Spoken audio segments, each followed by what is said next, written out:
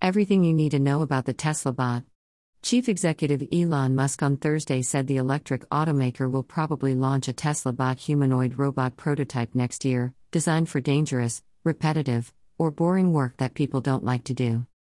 Elon Musk said the robot, which would be about 5 feet 8 inches, 1.7 meters, tall and weigh 125 pounds, 56 kilograms, would be able to handle tasks such as attaching bolts to cars with a spanner or picking up groceries at stores.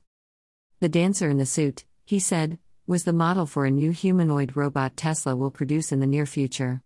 After the dubstep and applause had faded, the vaguest of briefing slides. Speaking at Tesla's AI Day event, Musk said the robot could have profound implications for the economy by plugging gaps in the workforce created by labor shortages. He said it was important that the new machine was not super expensive. He described it as an extension of Tesla's work on self-driving cars, and the robot would use the same computer chip and navigation system with 8 cameras. Tesla in July pushed back the launch of its much-anticipated Cybertruck from this year, without giving a timeframe for its arrival on the market. Even by Elon Musk's standards, it was a bizarre and brilliant bit of tomfoolery, a multi-purpose sideshow that trolled Tesla skeptics, fed the fans, ginned up the share price, and created some eye-catching headlines.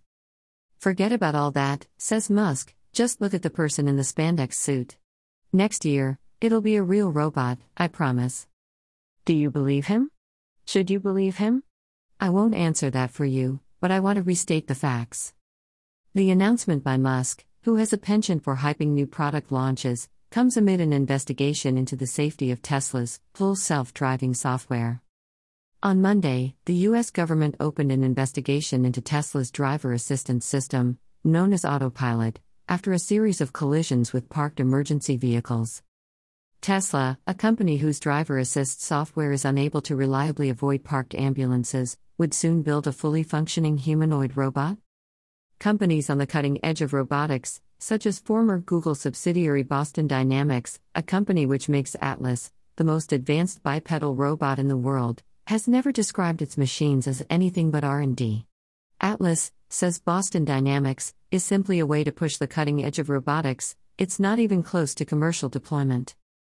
Is the Tesla bot the next dream shot to pump up the hype machine? Said Raj Kumar, professor of electrical and computer engineering at Carnegie Mellon University. Carl Berry, a lecturer in robotics engineering at the UK's University of Central Lancashire, put things to me in less uncertain terms, calling it, "Horse shit sounds generous, frankly. I'm not saying that he shouldn't be doing research like this, but it's the usual overblown hype." Berry stressed that deploying robotics and AI in manufacturing usually required making the simplest machine possible, not the most complex. "I'm not saying Tesla researching this stuff isn't a good thing," he said, "but between them and companies like Boston Dynamics, they leave the public with unrealistic expectations of what robotics is currently capable of or will be for many years."